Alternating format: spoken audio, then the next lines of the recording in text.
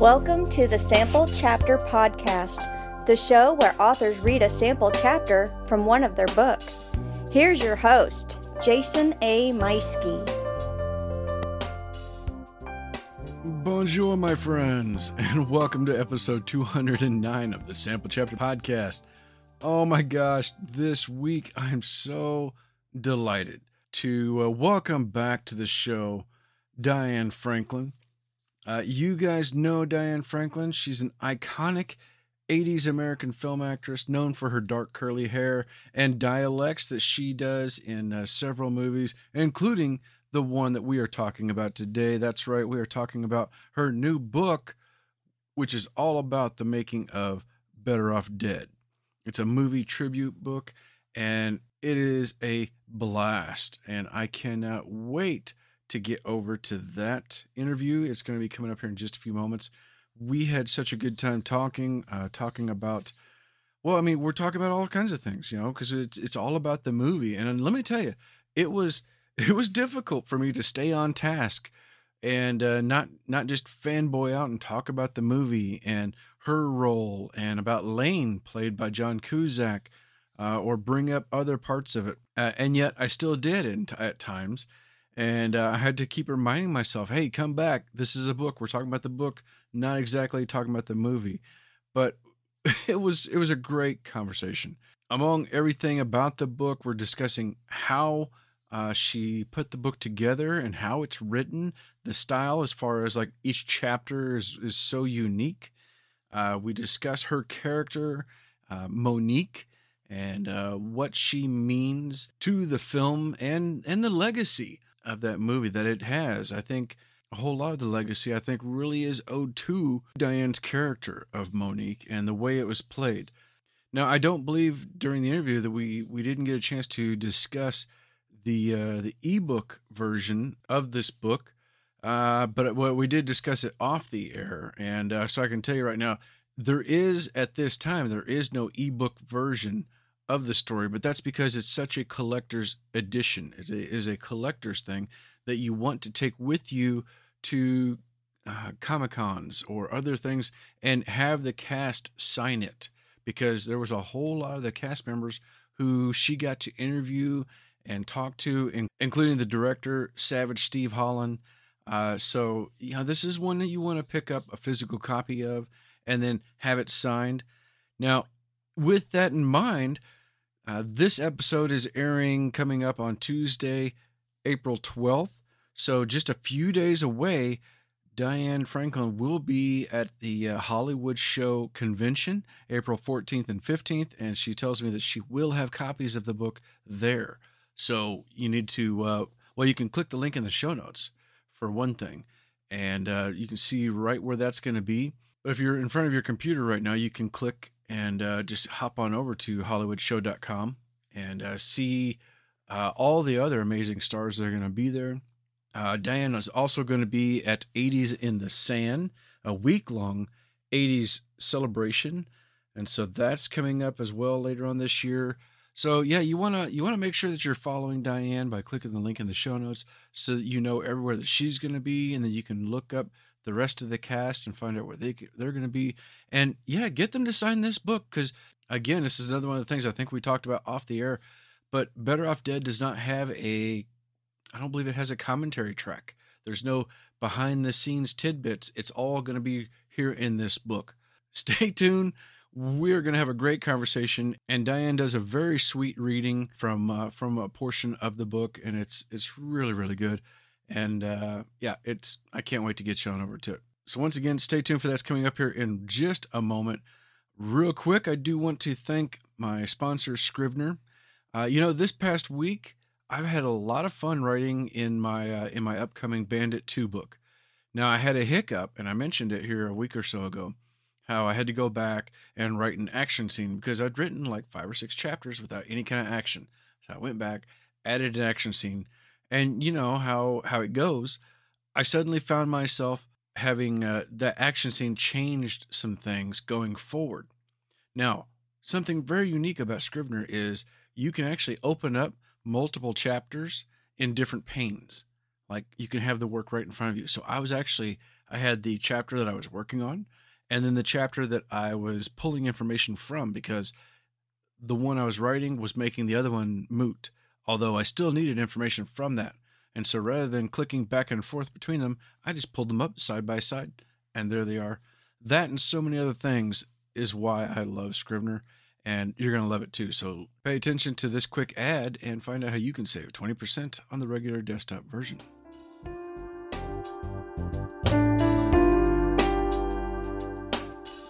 Jason here.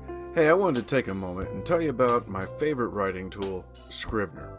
Now, I know you've heard about Scrivener because their writing software has been embraced by hundreds of thousands of other writers like you and I, from the novice to best-selling novelists. The reason we all use it is because of Scrivener's core concept to bring all the writing tools you use together in a single application. And with tools like automatic backup, character maps, project goals, and let's not forget that amazing corkboard, you can see why I use Scrivener every day. As a bonus for Sample Chapter Podcast listeners, use code CHAPTER for 20% off your desktop version. Scrivener writing software, built by writers for writers. As always, thank you so much to Scrivener for sponsoring the show. I also want to give a big shout out to my affiliate sponsor, Writer's Block Coffee. They have 3 delicious flavors to choose from. There's the Writer's Block Signature Blend, the Deadline Dark, and the Whiskey Barrel Aged Blend, which, as you all know, that one is my personal favorite. You can try one, you can try them all, you can order one or sign up for automatic shipping and never run out. Hey, click that link in the show notes so that you can hop on over, or just go right over to writersblockcoffee.com and make sure you use coupon code SAMPLECHAPTER for 10% off your order. And as an affiliate, you're going to be helping out the show as we get just a little bit of something that goes towards helping us out. Finally, I want to thank Pop Goes the Culture Network, home to about 10 other amazing shows, all of them pop culture related and all of them fantastic. Hey, go check out Fanatics at the Fan or Two Dads Review, just to name a couple of them. And you are going to love everything that they offer week in and week out. Click that link in the show notes for more. Now, make sure you are also following the Sample Chapter Podcast on social media.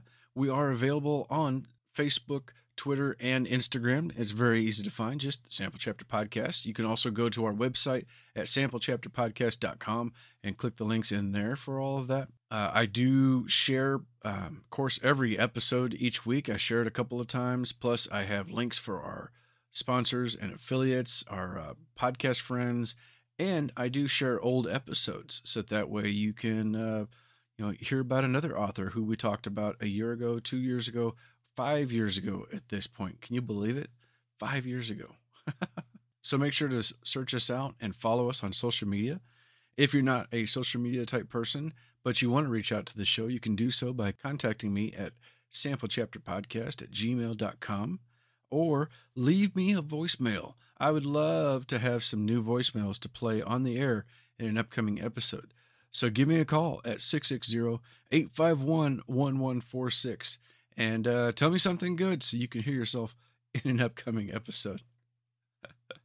All right, ladies and gentlemen, it is time to get on over to my conversation with the delightful Diane Franklin.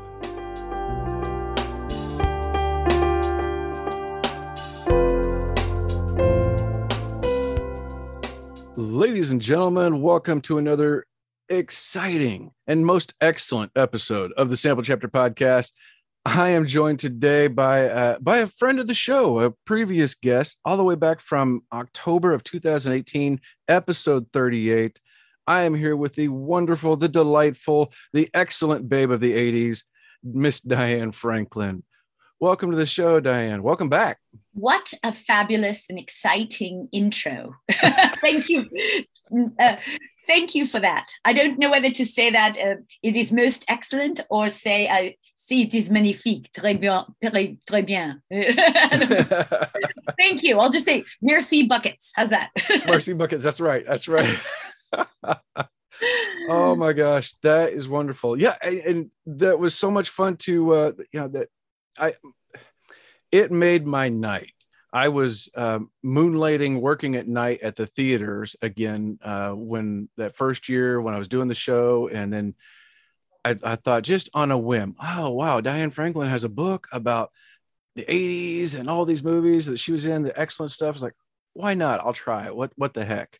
And I could not believe when you wrote back and was like, oh yeah, it was like excellent. And it was like, oh, I'm like bouncing around the theater. And, unfortunately there was like two kids there who knew who you were. And they were like, oh, really? And I was like, guys, you've got to see Better Off Dead. You've got to see Bill and Ted. You got to see all these movies. And well, it is funny because, obviously it's to know my career, you really have to be someone who loves movies and is that loves boutique and indie films and loves the 80s. There's a lot of ways you can find out about me. And I'm even doing movies now, but it is really exciting when people get that look in their eye. They just like go, oh, it's you. And I go, oh my gosh, it's me. It's exciting because it's been so many years, Yeah. It was 40 years. I did a movie called The Last American Virgin 40 years ago. I did it. And Amityville 2, 40 years ago. So it's just kind of probably, I guess 35 years ago or so, I did Better Off Dead. So I'm just always very grateful and happy that people remember these wonderful, cool films. Like, I just think it's really fun. Of course. Well, especially with like the film we're talking about today, you were an integral part of it. And that just it stands out to me. You were the main love interest. You were the guy, or you were the girl that made all the guys go like, oh, I want a girl to move in across the street like that. So, it was... I'm going to tell you something really funny. And it's funny you say that because just yesterday I was talking to, I was doing tech for a play that I'm directing. And the tech guy said to me, I was like, oh, and he knew me like as a director. So he's like, okay, you're directing. And then he said, and I don't know, something, I was talking about being in the entertainment business. I kind of thought that he knew I was an actress for some reason. I don't know. And so I said, oh yeah, when I worked in television film, I went through this and blah, blah, blah. And we were talking about the technical aspects. And then he turned to me and he went, oh my God, I was in love with you for about 2 years. And I was like, oh, I hope I'm not a disappointment now. But it was like, it was so funny. It was like out of the clear blue, I saw his eyes go, that it all you, like really, really fun. It was like fun. Oh my gosh. Well, yeah, and everybody, I guess what we should do is let's bring up the book. So this is the part of your series that you're doing, the excellent... Take a deep breath for this one. Take a deep breath. Okay, here we go. Yes. All right, here we go. The excellent comedy of the last American French exchange babe of the 80s. This one is the Better Off Dead movie tribute book. That's right, the movie from 1985, folks, Better Off Dead, starring our guest, Diane Franklin. What a great book. Oh, well, I have to tell you, thank you for that, because it has gotten such favorable responses so far. So far, so good.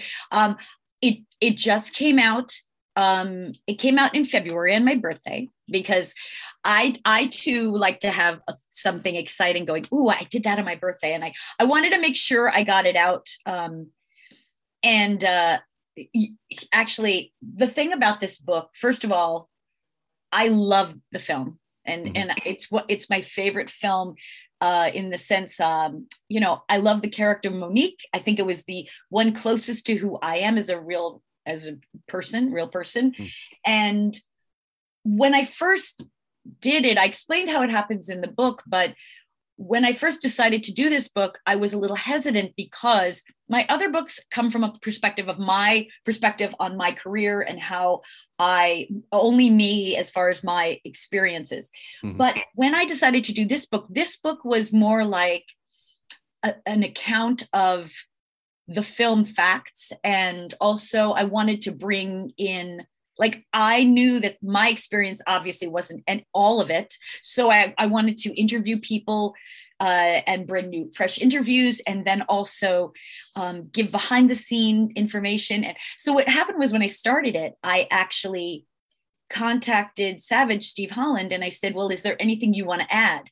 Mm-hmm. And he was the most lovely, gracious, excited person. He was so happy that I brought this up. And he was like, yes. And like, maybe, I don't know, I asked him and I thought, okay, I'll probably get something in like 6 months. Literally, like maybe in a week, I got like a book. Like it was like he sent me like 30 pages. I was like, oh my gosh, you know, and it made me really happy because I knew that no matter what happened, it made him really happy as well to go back down memory lane. Remember Lane? Lane. Memory lane, like Lane Maya. So this is very good. So that was the first part of the excitement for me. Then because of COVID, I really took my time with it. I asked people for interviews. At first, some people didn't have time. Then I got interviews last minute later. So it was very exciting. And I didn't tell people, like I didn't say, and the book is coming out exactly here. You like give people like a 3 months notice. I kept saying it's coming, it's coming, it's coming. Mm-hmm. But I didn't want to give that date because this book is not, it's not like a new project that has a movie coming out and everything has to be coordinated to that day. This book is going to be a word of mouth celebration.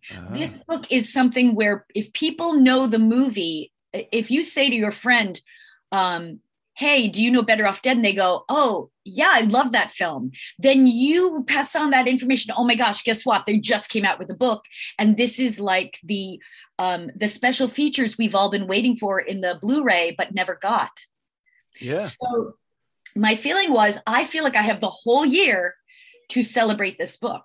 So that made it really much better for me because I have more surprises coming. People don't even know. There's so many exciting things. Oh my but I'm just, what it is like, I let my fans know first, anybody who follows me. So anybody who follows me on Twitter or Facebook or Instagram.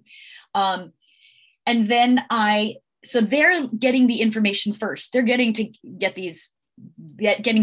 the book first before more people are going to find out about it. And again, I have several things coming out that are going to make let more people know. Another part of this is doing podcasts. So if you're listening to this podcast, you are again getting one more person, two more people finding out about it. And you're in the know because it really is that this film Better Off does just like the film. It is like a word of mouth. And it's like, I love this movie. I'm going to tell you about it and then go watch it. And so I feel like this book is the same thing. It's a word of mouth. It's not something you're going to find in the supermarket because it's not appealing to the new generation. And it's also, I don't know, like, I think it's a great movie for everyone, but maybe, but it's nostalgia.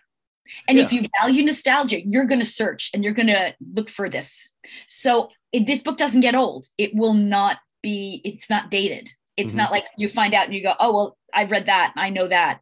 Because there's a lot of books that are dated, like the minute you read it, you're like, okay, well, we're on to the next. This book is forever, as with all my other books, because it's the idea is go back to the 80s and visit the 80s. And if you don't know the 80s because you were born in the 90s or 2000s or the 2100s, you're going to get a chance to hear the vernacular. You're going to get a chance to feel what it was like to, what the entertainment was like, what the genre was like. It just, you're going to get a really primary source from me. Totally. Totally. We're bringing you back. Oh, yes. We're back in the 80s, most triumphant. Oh, that's bodacious. Right. There you go. Now we're in the mood, right? Now we're there.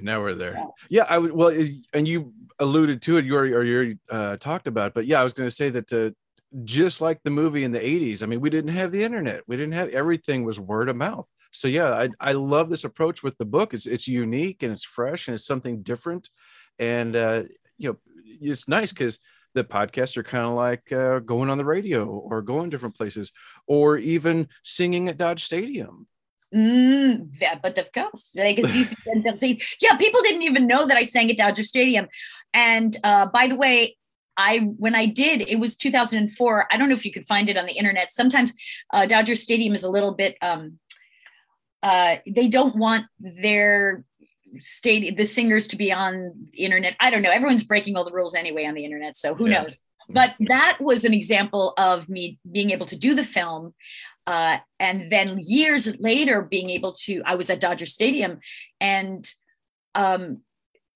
thinking, I saw like a lot of 80s, film. They were doing sort of like throwbacks on the big Tron, showing scenes from all the old movies. And I thought, oh my gosh, maybe they want to do some kind of autograph signing or something like that.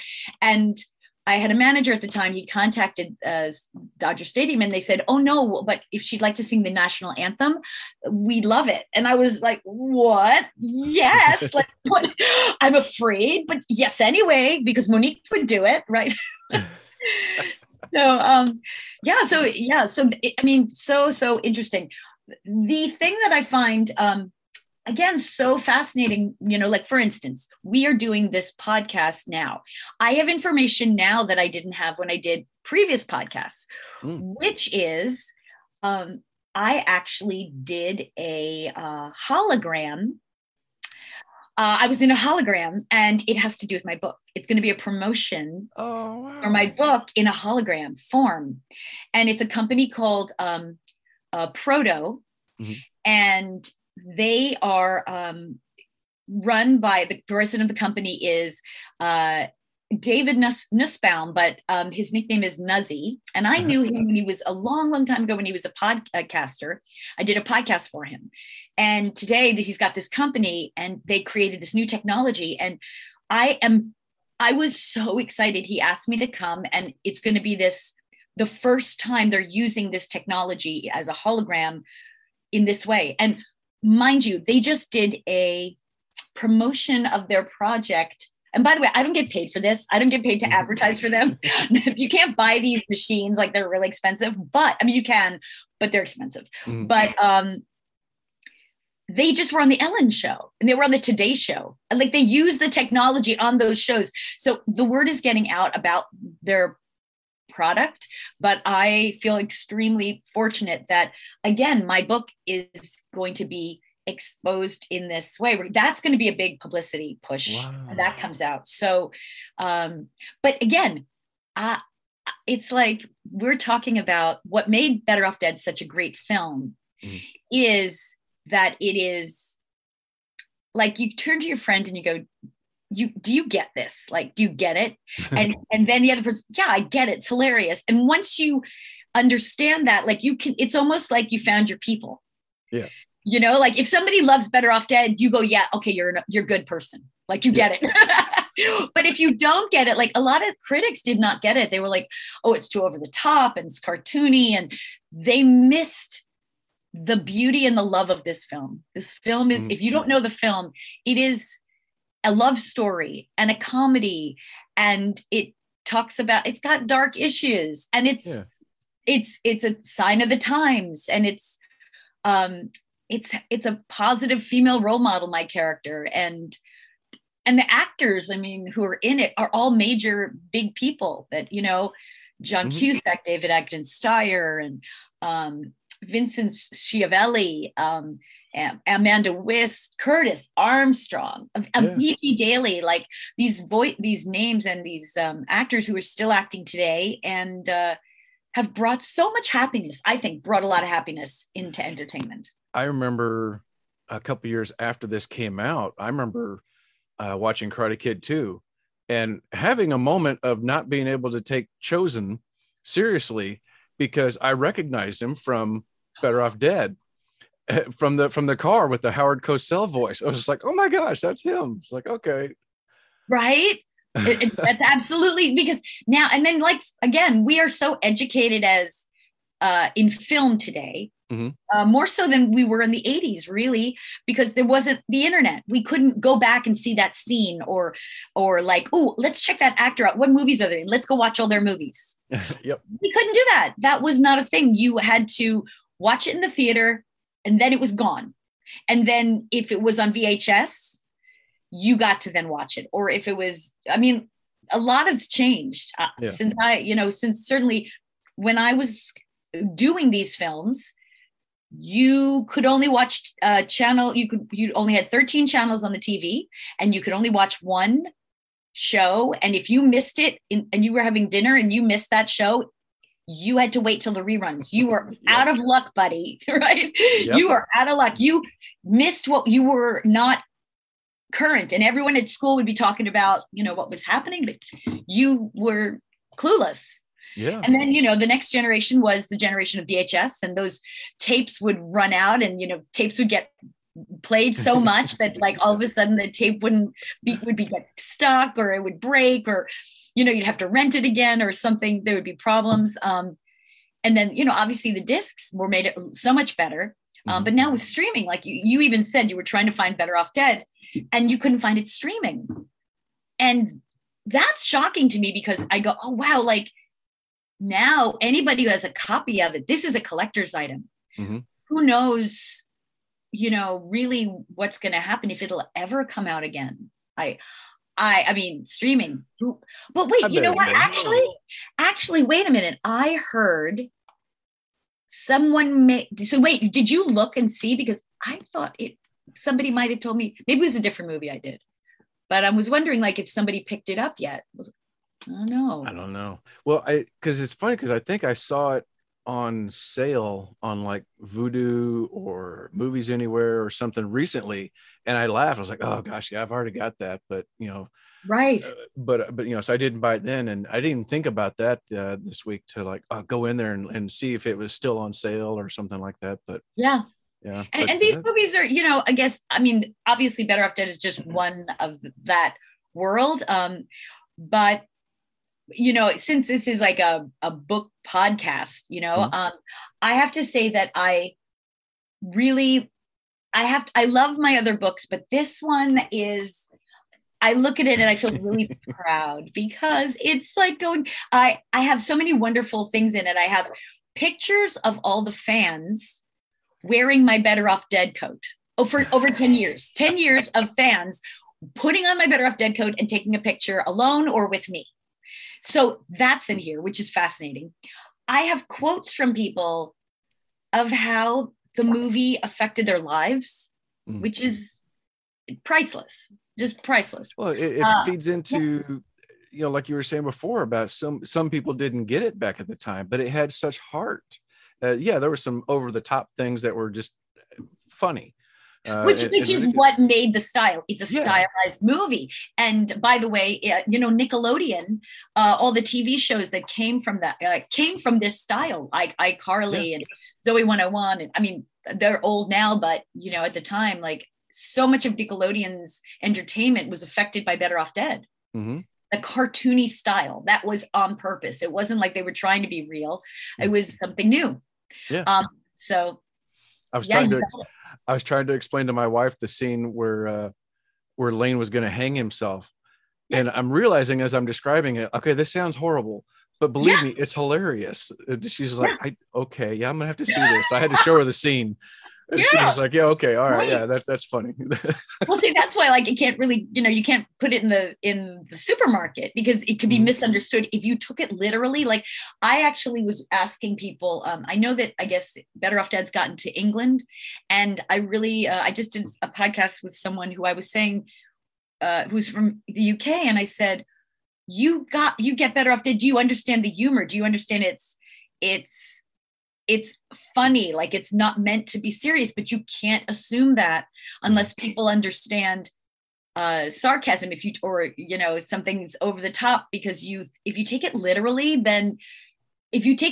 you go, oh, well, that's obviously not real, or obviously that's a terrible message, or like you don't understand the tone. Yeah. And every country in the world has they laugh, but they don't laugh unless if you understand the language, then some things are funny to one culture and not to another. Mm-hmm. But if anybody falls down, everybody laughs. You know what I mean? That's right. You fall down, and I don't care what country you come from, you're going to laugh. So that's kind of the universal understanding of comedy. Well, I got a sneak peek inside the book. I was looking at it online, and I saw one of the really cool things that you did was you went through by the characters. Like each chapter is another character from the movie, and that is so cool that we get to get a little bit of their background. We get to hear about how they came about. What all went into that? Was that just all Steve, or was it the interviews that you did? Oh no, for me, when I envisioned the book, I saw it as a fan, and I thought, I want to visit all the characters, because what if I identify with one person or identify with somebody else? It's like, I felt like that was really an important part of the book, because we watched the film, and with any kind of, I think the teen films, everyone always sees themselves as one of the characters, especially during the 80s. That was a very common thing, like, am I the nerd, or am I the jock, or am I, kind of, those were, to a certain extent, I think it's just kind of, we're trying to find who we are in what we see. And so I did that, and I did that even to the smaller characters, because I knew, like, anybody who watches this film has seen it more than once, several times. They know the dialogue, they've memorized the dialogue, they know what's going on in the background, and that's a different way of viewing. In fact, I think that's perhaps one of the reasons why the film has done so well still to this day, because you can watch it like you watch something on the internet over and over again. Yep. And it's still funny several times, after seeing it, how many times you see it. So the characters to me were not just it's not just Ricky, but they're archetypes. And that means that they're part of our culture. Mm-hmm. They never get old. And what has happened though, is with the world today, we are a lot more, we're much more not tolerant, but we are more aware of, don't put people down. This is a really important thing. And when I wrote this book, what went through me in my head was, I could use a lot of words that kind of our generation or my generation would be like, oh yeah, like, dorkhead, like I say dorkhead, right? And so this is not bad when I was doing it, but perhaps someone who is a nerd would be offended by dorkhead, right? So this is, but on the other hand, so I had to really think about what makes this character, even Ricky, what makes him likable and not likable? Like, some people might associate themselves with him. And if that's the case, he is not a bad character, or a character he's not bad for being nerdy, but he is bad for being lascivious and being, a sex maniac, and, objectifying me, like, that kind of thing. So I had to be very thoughtful in how I'm dealing with these characters, because today's generation, it is not a given that we just say, or like, I'm just trying to think, even the jock, saying that someone like Aaron Dozier playing the bad guy, and what his real problem is his vanity. It's really him being like, well, I'm all that, and that kind of what do you call it, egotism, is still not attractive today. Yeah. Pride is okay if you're, let's say a woman, or like, but guys who have, and by the way, having confidence is great. We're trying to get Lane to have confidence in the story. Yeah. But Aaron takes it a step further, and he puts down people. So he is technically the bully. And so there's a lot of things that were different in this book that I considered when I wrote it. So it's not the typical, name calling and that's what they are and not what they are. I even made a point of saying, which I think is really funny, that if Monique was born today, she would be reporting Ricky to the principal, because it's not okay. She would not stand for it. It's #MeToo. It's not good. Yeah. And she would raise some eyebrows when she talked about his testicles being all around her. Yes, what are you doing talking about your testicles? What is this? What testicles? Your testicles, keep them to yourself. Yes, that's right. But so it's a whole different world, you know, and I just wanted to be considerate of that, but also obviously it's hilarious. The whole, you know, I know that 80s films have sometimes been reassessed today by today's audiences, right? Like, oh, sure.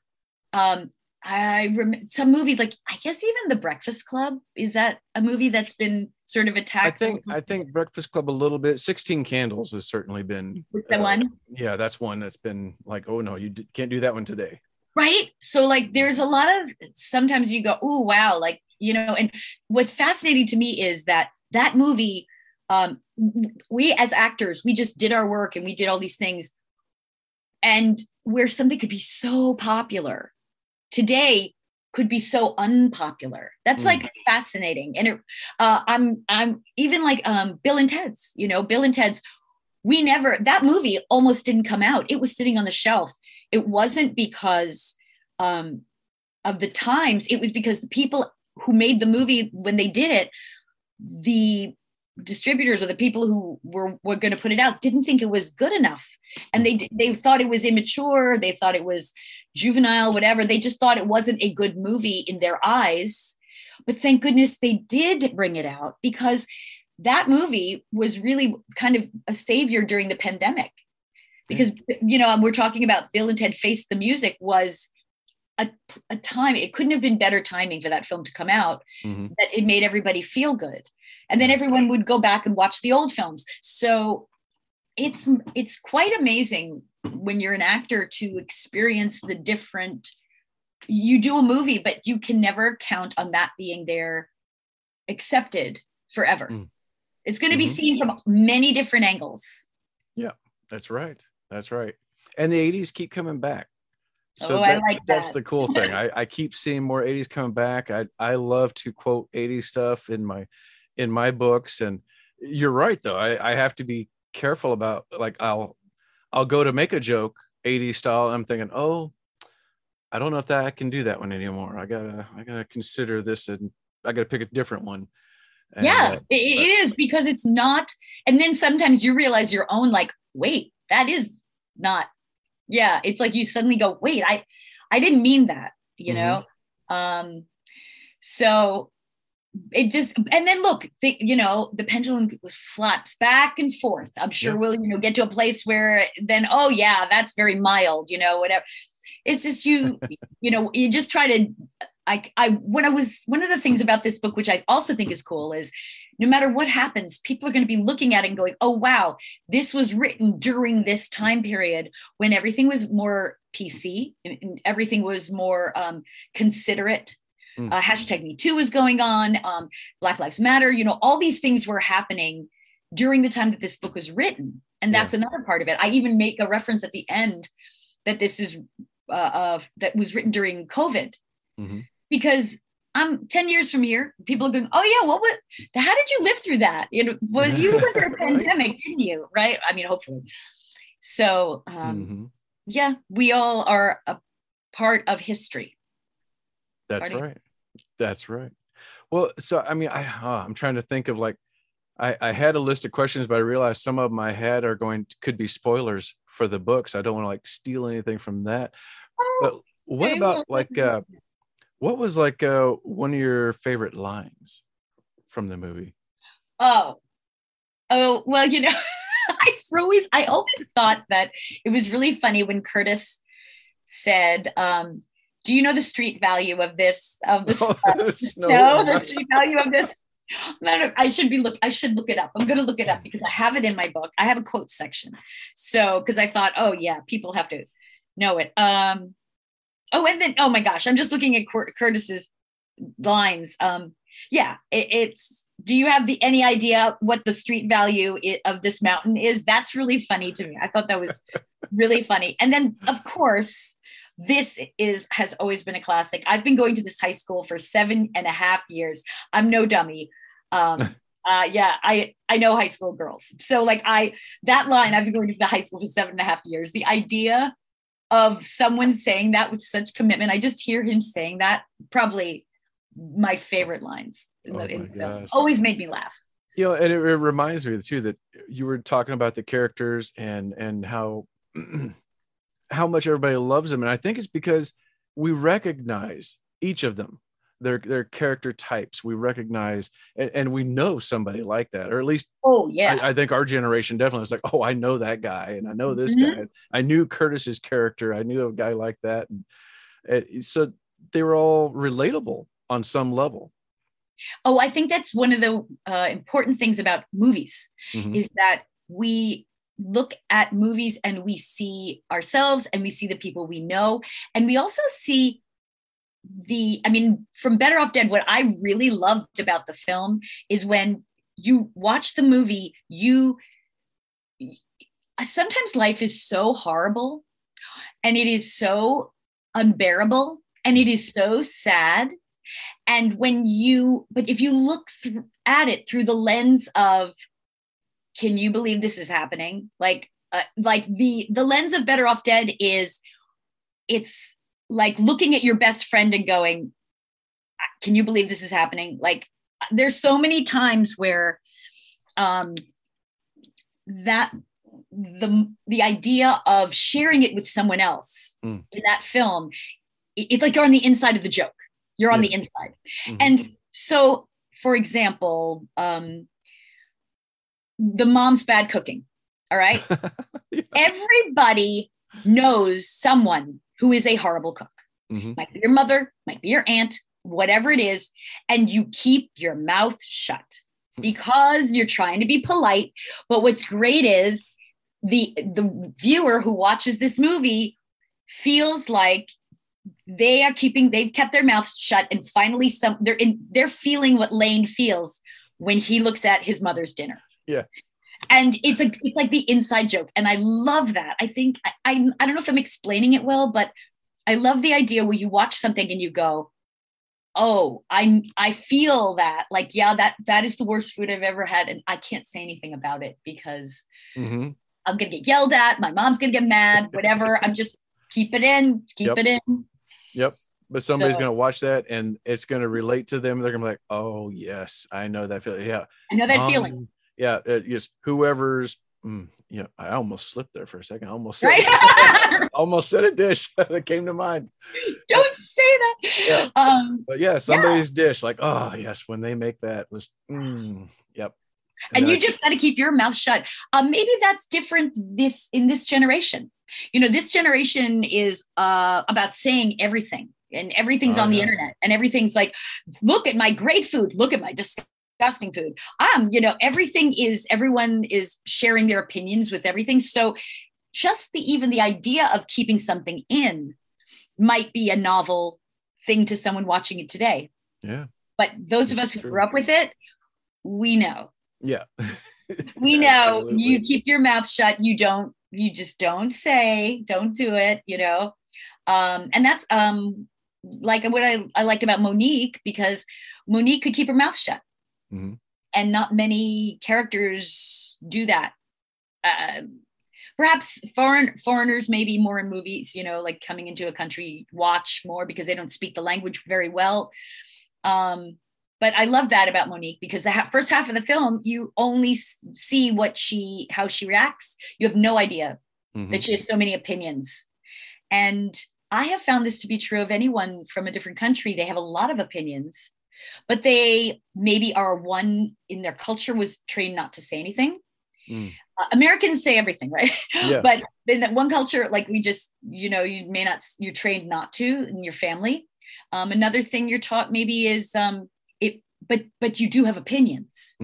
You do have a lot of thoughts. And so you get somebody alone or you get somebody who's speaking your native language and you're all out, like, what do you think they were doing? That's ridiculous. I can't believe they did that, Oh, gosh. So, well, I mean, that's part of the attraction to Monique, is that she's got her opinions. She's got her knowledge base. She's not afraid to try something like pulling out the book and start working on the car. And she sees in Lane what he's capable of who he is. And I think, like I said, I think that's part of what got so many so many boys growing up that were just falling in love, going like, oh, I want to find a Monique. I want somebody who's going to look at me. And, you don't want the girl that's always looking for the other guy, the hot guy. You want the girl that looks inside you and finds the best in you. Unfortunately, I found mine. I found my Monique. Oh, so she's upstairs. Monique. And that makes me so happy, because if that is what it did for people, it's super. Another thing too, like Monique's very capable. Mm-hmm. And when you see this movie, suddenly you go, wait, I want to find somebody who I can talk to and who is capable, who has interests. Yeah.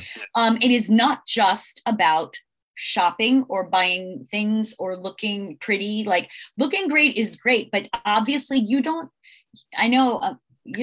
marry the one who just looks like on the outside, like just perfect. You can't, there's nothing holding it together. A relationship is held together by interests, by sense of humor. And if you have a common interest, you both like to shop, you both like to do, that's one thing. But what I really am happy about with Better Off Dead is that you get to see this girl on a deeper level. Mm-hmm. And she can be all of herself, which allows Lane to be all of him. Yeah. It's really important to be free in who you are, to be who you are. And when you're close to someone, you want to be who you are. That doesn't mean to say that you're going to be your worst version of you. We always want to try to be our best with our partners or people, because that's a sign of respect. That's a sign of care. Monique is very brave, and she does not expect Lane to be her, but she expects him to stop it. Stop putting yourself down. As much as you are feeling bad about yourself, you're also not being fair. You're not being, you're actually not looking at yourself fairly, because as down as you are in yourself, there's so many wonderful qualities, and it's not fair for you to judge yourself only on the negative ones. That means you're not even being truthful. We all have great things about us. Every single person does. So, but it's where you choose to focus. So Monique takes the focus and puts it on the truth. It's like, stop only seeing what is bad of you. You can do it, That's right. And, you can do it. Go get it. Go ski the K-12. Why are you judging yourself, before you even try? I think that what's really cool about the romance between Lane and Monique is that it's like a magnet, Some people are strong, and she finds the softness, the weakness in Lane, and she tries to help him. And then what's fabulous is when she's in trouble and she's weak and she's being tortured by the Smiths, he comes and rescues her. Yep. It's very nice, and he stands up for her, even to Aaron Dozier, to Roy Stalin. Mm-hmm. So they take turns being brave. And I think that's really a strong part of what a relationship is that you take turns helping each other. And so that is my advice as Monique. Right? Remember, don't forget to practice your language lessons too. Right? I love it.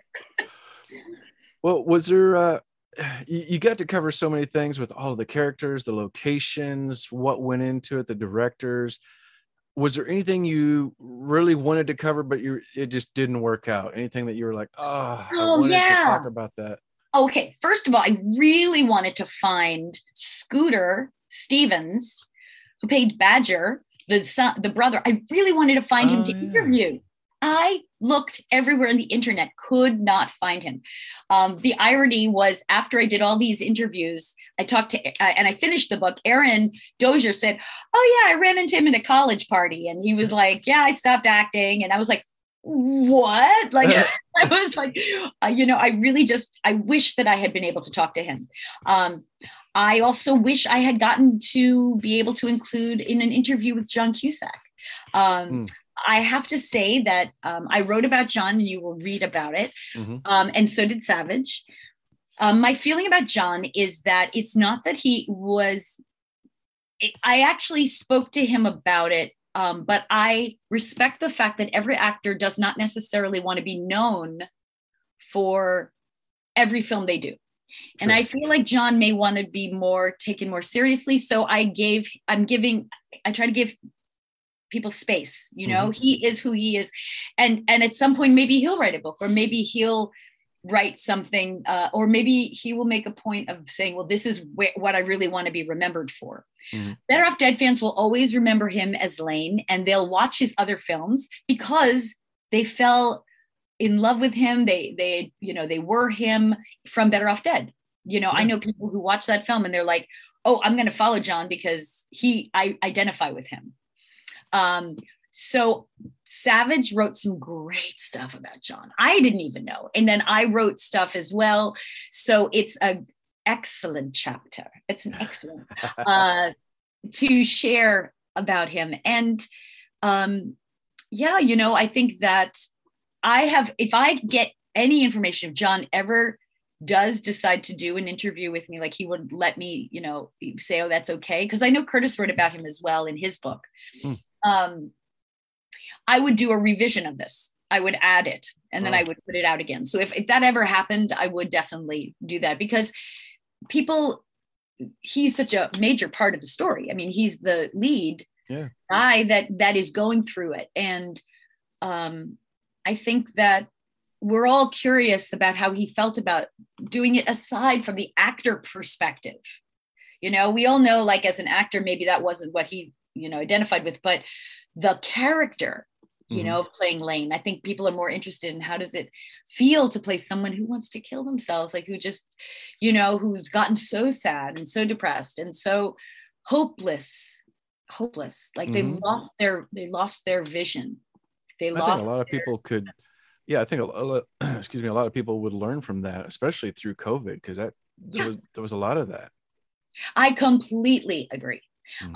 So who knows if that's something that is open to happen. Again, what I really like about these books is that I can, they're a work in progress and things can be adapted. But whoever gets it now gets the first version. And it's just, it's just interesting. I also got to talk about Beth, who is still to this day, Monique and Beth in real life are friends. We are real friends. We talk all the time and we try to do events together if possible. It's kind of funny. I always thought it would be kind of funny if Beth and Monique did their own movie. And they dumped Lane, forget Lane. We're going to go on the road and be hanging out. So it's kind of a fun thing. That would be great. Isn't that funny? So she's, I love her and I have a great chapter on her. And we are dear friends and it's Amanda Wiss. So obviously those of you who are hep on that, keep an eye on our Instagrams and our social media because we connect. Perfect. I think I saw a lot of that last time. And speaking of social media, I think what happened was why I missed your announcement that the book was available was I was on a cruise around that time. That is. So I kept trying to think of it later on, and I realized, oh, that's what it was. Yeah, I was away. I was out of the country. So during that time, but so I missed it that time. But I was going to say there are two more things you asked me about what I wish about the book. I wished that I had gotten an interview with Laura Waterbury. She had passed before I did the book, but I remember wanting to do the book before, and then I found out that she passed, and I was so upset because I would have loved to have talked to her. She would have been amazing. And then I also wanted to do an interview with Kim Darby.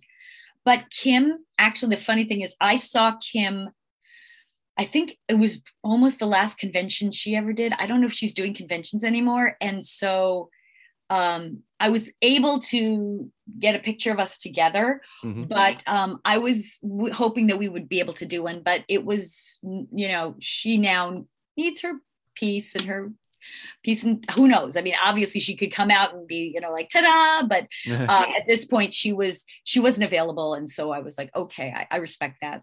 That's where you're at. So, but I still talked lovingly about her. So you will hear about the terrible cook she is. Fantastic. So sorry. Mrs. Mayo. Did you get to talk? I'm trying to remember when David passed away. Did you get to talk to him? I didn't. Well, no, that was so long ago. That was probably 15 years ago that David passed away. Oh, wow. And yeah, I know, isn't it wild? Wow. And I think, no. I'm sorry. He didn't pass away that long ago. He worked with my daughter 15 years ago. So I don't know when he did, but I did not get a chance to interview him. But I do have some cool stories about him. And Savage does too. And that was really good. Oh, that'll be great. Yeah, that was different for me to see him growing up watching MASH and then to see him on this. Right?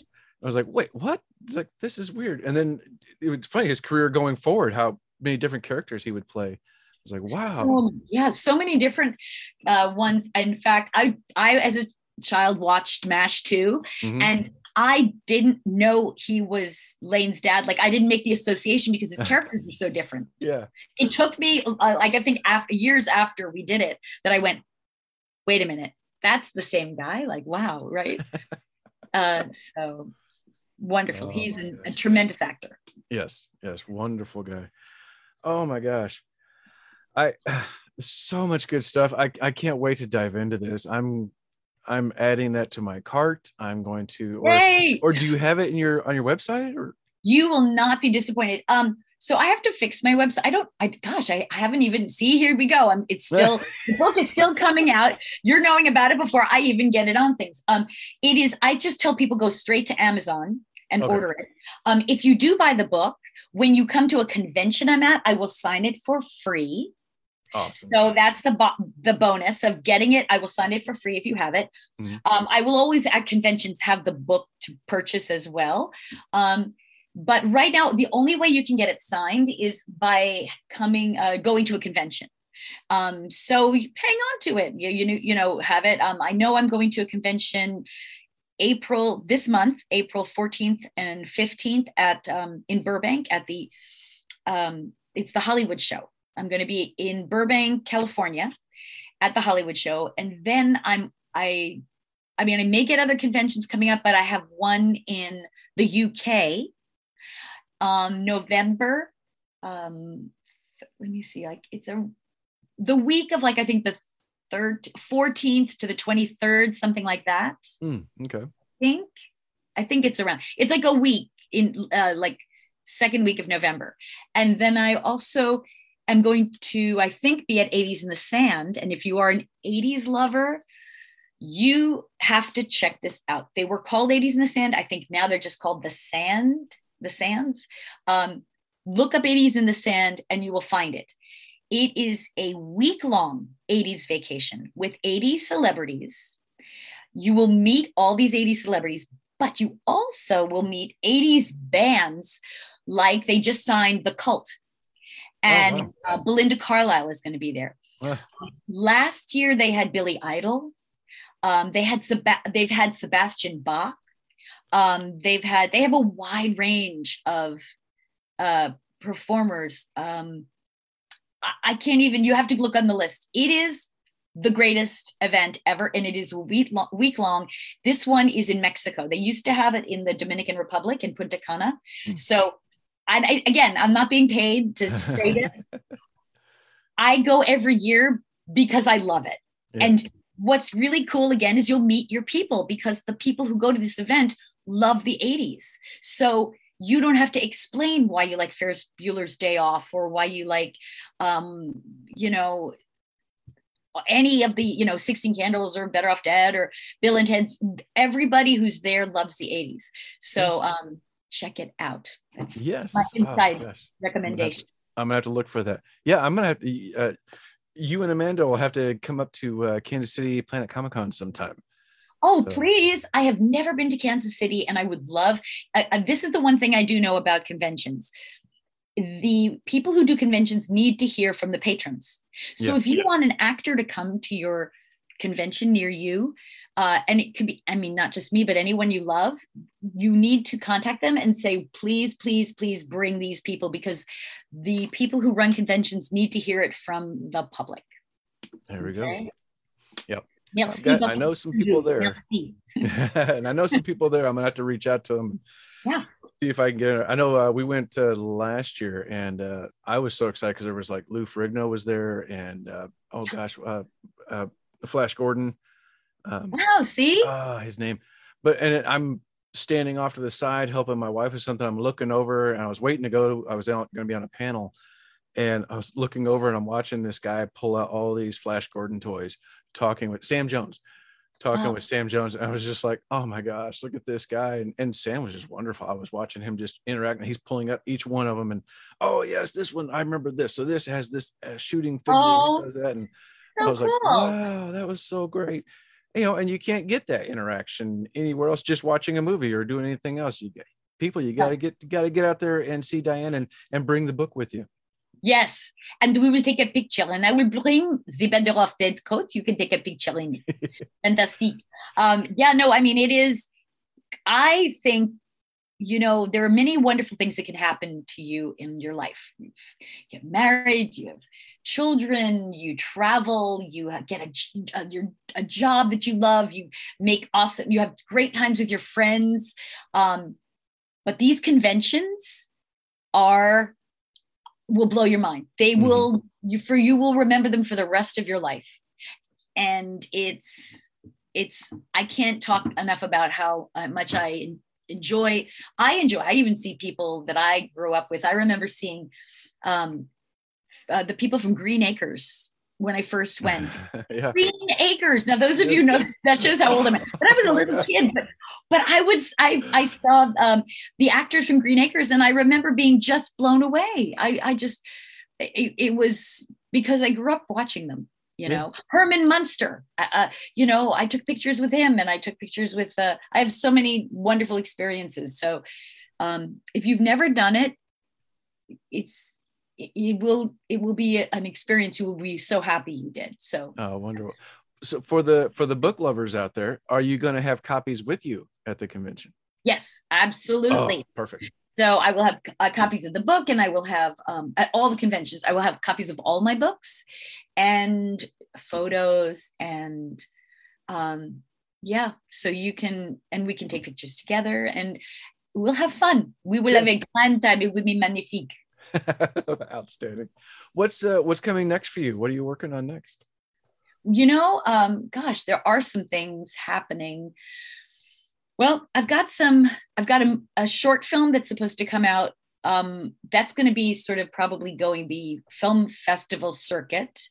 I think it's called Looking Up, actually, which is strange because I know other movies called Looking Up too. But it takes place in the 50s, which is very cool. So it's the second character I've ever played in the 50s. I did one in the night called Boone when I was a teenager. But this is a very special film, very cool. It's kind of like an X-Files. And I have a movie called Waking Nightmare, and I have no idea when that comes out, but if it does come out, it will be coming out probably in film festivals as well. And that one, I will scare the heck out of you. You've never seen me play a character like this. So it's a whole new world, right? And right now I have several movies you can watch that are new. I have High Holiday, which is out on Peacock channel. And I play, that's with Jennifer Tilly and Tom Arnold and the late Cloris Leachman, which is amazing. Yeah. And then I have on Hulu, I have Amityville 2, The Possession is playing again. But also a movie called Ted Bundy, American Boogeyman. And that is special because I have a cameo in it, but my daughter actually has a lead, and she is the one who fights off Ted Bundy. Her name is Olivia De Laurentiis. So great. You can follow my daughter was actually on the TV show Pivoting. Also, she played a secretary on the show, and Donna. So if you look up Olivia De Laurentiis, that is Diane Franklin's daughter. So it's kind of fun. So wonderful. Yeah. As far as like things coming out right now, I just have the conventions coming out right now. So there are other films that I think may be in the works, but I can't say anything about them yet until they're done. That's the entertainment. You can't say it until it's done. Then you know you did it. Yep. Do you have any ideas for your next book? Oh my God, thank you for asking. That's so funny. I was just, I wasn't even thinking about it. And then I had I thought, okay, well, I definitely at some point would like to write an acting book for actors. So that is definitely somewhere down the line, but that's a different world. I was thinking perhaps I might write a book with, it might give, I don't know if anyone's interested, but I've learned so much in my life that I thought might be kind of interesting to write a book about like advice in different areas of my, like when you go through life, sort of life advice, because sometimes we don't have perspective when we're going through it, but later on, if you have someone who's older, who's gone through things, then you go, oh, okay, I never thought of it that way. I never saw it. And it obviously would be very, I think, helpful to people, which is why I would write it.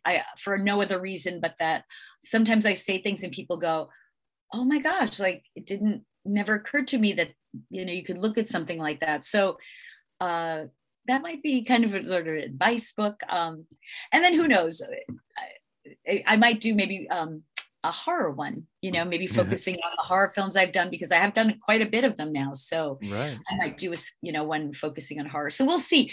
If any of these sound interesting, please let Jason know, because I'd be interested in what kind of book you'd like to have me, do. I will have to give it some thought. I would even be interested in if you ever decide to do anything fiction wise.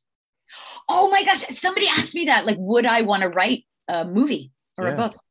I have thought about it. And I have a lot of different ideas. Because I really feel like if I did something, there's so many different, what genre would I choose and what style and what subject matter. So I do have a lot of ideas. So yes, thank you for that one. I'll come back to you on that. Right, I owe you the next podcast, right? All right. Perfect. All right. Thank you so much for coming on the show. Where could people find and follow you online?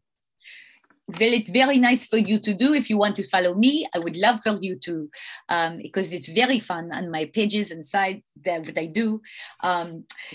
You can go to Diane Franklin 80 on Twitter. So 80, not an S. And you can go to actress Diane Franklin on Instagram. I probably should say Instagram, actress Diane Franklin. Twitter, Diane Franklin 80. And Facebook, that's the tricky one. Don't go to Diane Franklin Facebook because it's full. I have like 1,000 people on waiting list trying to get in. So go to Diane Franklin official fan page. And I think that's a group, under group. And you'll see my black and white pictures, which now I have to actually change because it was only my first 2 books. I think I have to do the 3 books. And that is me too, but my manager also runs it as well. So, but it's me. So I will put new things on there as well. So that's where to follow me if you want to follow me. Yes. Wonderful. All right. Mercy Buckets. I appreciate you coming on the show. This has been so much fun, and what a trip down memory lane for me. And I wish you all the best. I can't wait to check out. I hope to meet you in person once. We can have French fries and French bread and Peru. All right. That's right. All right. Well, ladies and gentlemen, it is my time to step aside with my coffee and listen in to our guest, Diane Franklin, with the excellent, take a breath, the excellent comedy of The Last American, French Exchange, Babe of the 80s, The Better Off Dead movie tribute book. Jenny Meyer. Jenny Meyer is the almost perfect mom. She's a nonstop cleaner, an experimental cook, and she has an unconventional taste in clothes and gifts. Well, what more could you want? She would do anything for her kids, even if that means allowing Badger to cut out cereal box labels with the cereal still in it, or making Lane an innovative, alive dessert. She keeps her husband fashionable by buying him trendy clothes, like an aardvark jacket, and always gives Christmas gifts she knows are your favorite. How about that TV dinner, the one that with the chocolate nut brownie? True, she may not be the best homemaker, but she does mean well. And she's most definitely a positive influence on the family. Of course, Lane, well, she knows he's depressed, and she's not sure what to do to help him. Maybe cheer him up. She suggests he goes over and meets the new French exchange student living next door. Perhaps a dinner with the Smiths will help. Well, nothing like a mother's intuition. If it weren't for Jenny Meyer, Lane would never have met Monique. Sometimes moms give the best advice.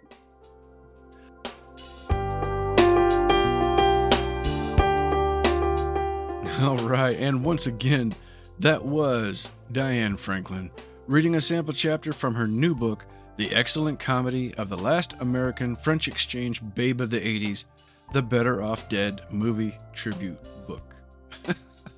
Click the link in the show notes for the book, for Diane, all of her social media, and make sure you also get over and see her this week at the Hollywood Show. You also want to make sure you are clicking the links for our sponsors, affiliates, and podcast friends, and hit that subscribe button so you don't miss out next week when I am back with an all-new author, a new book, and a brand new sample chapter. Take care, everyone. Talk to you again real soon.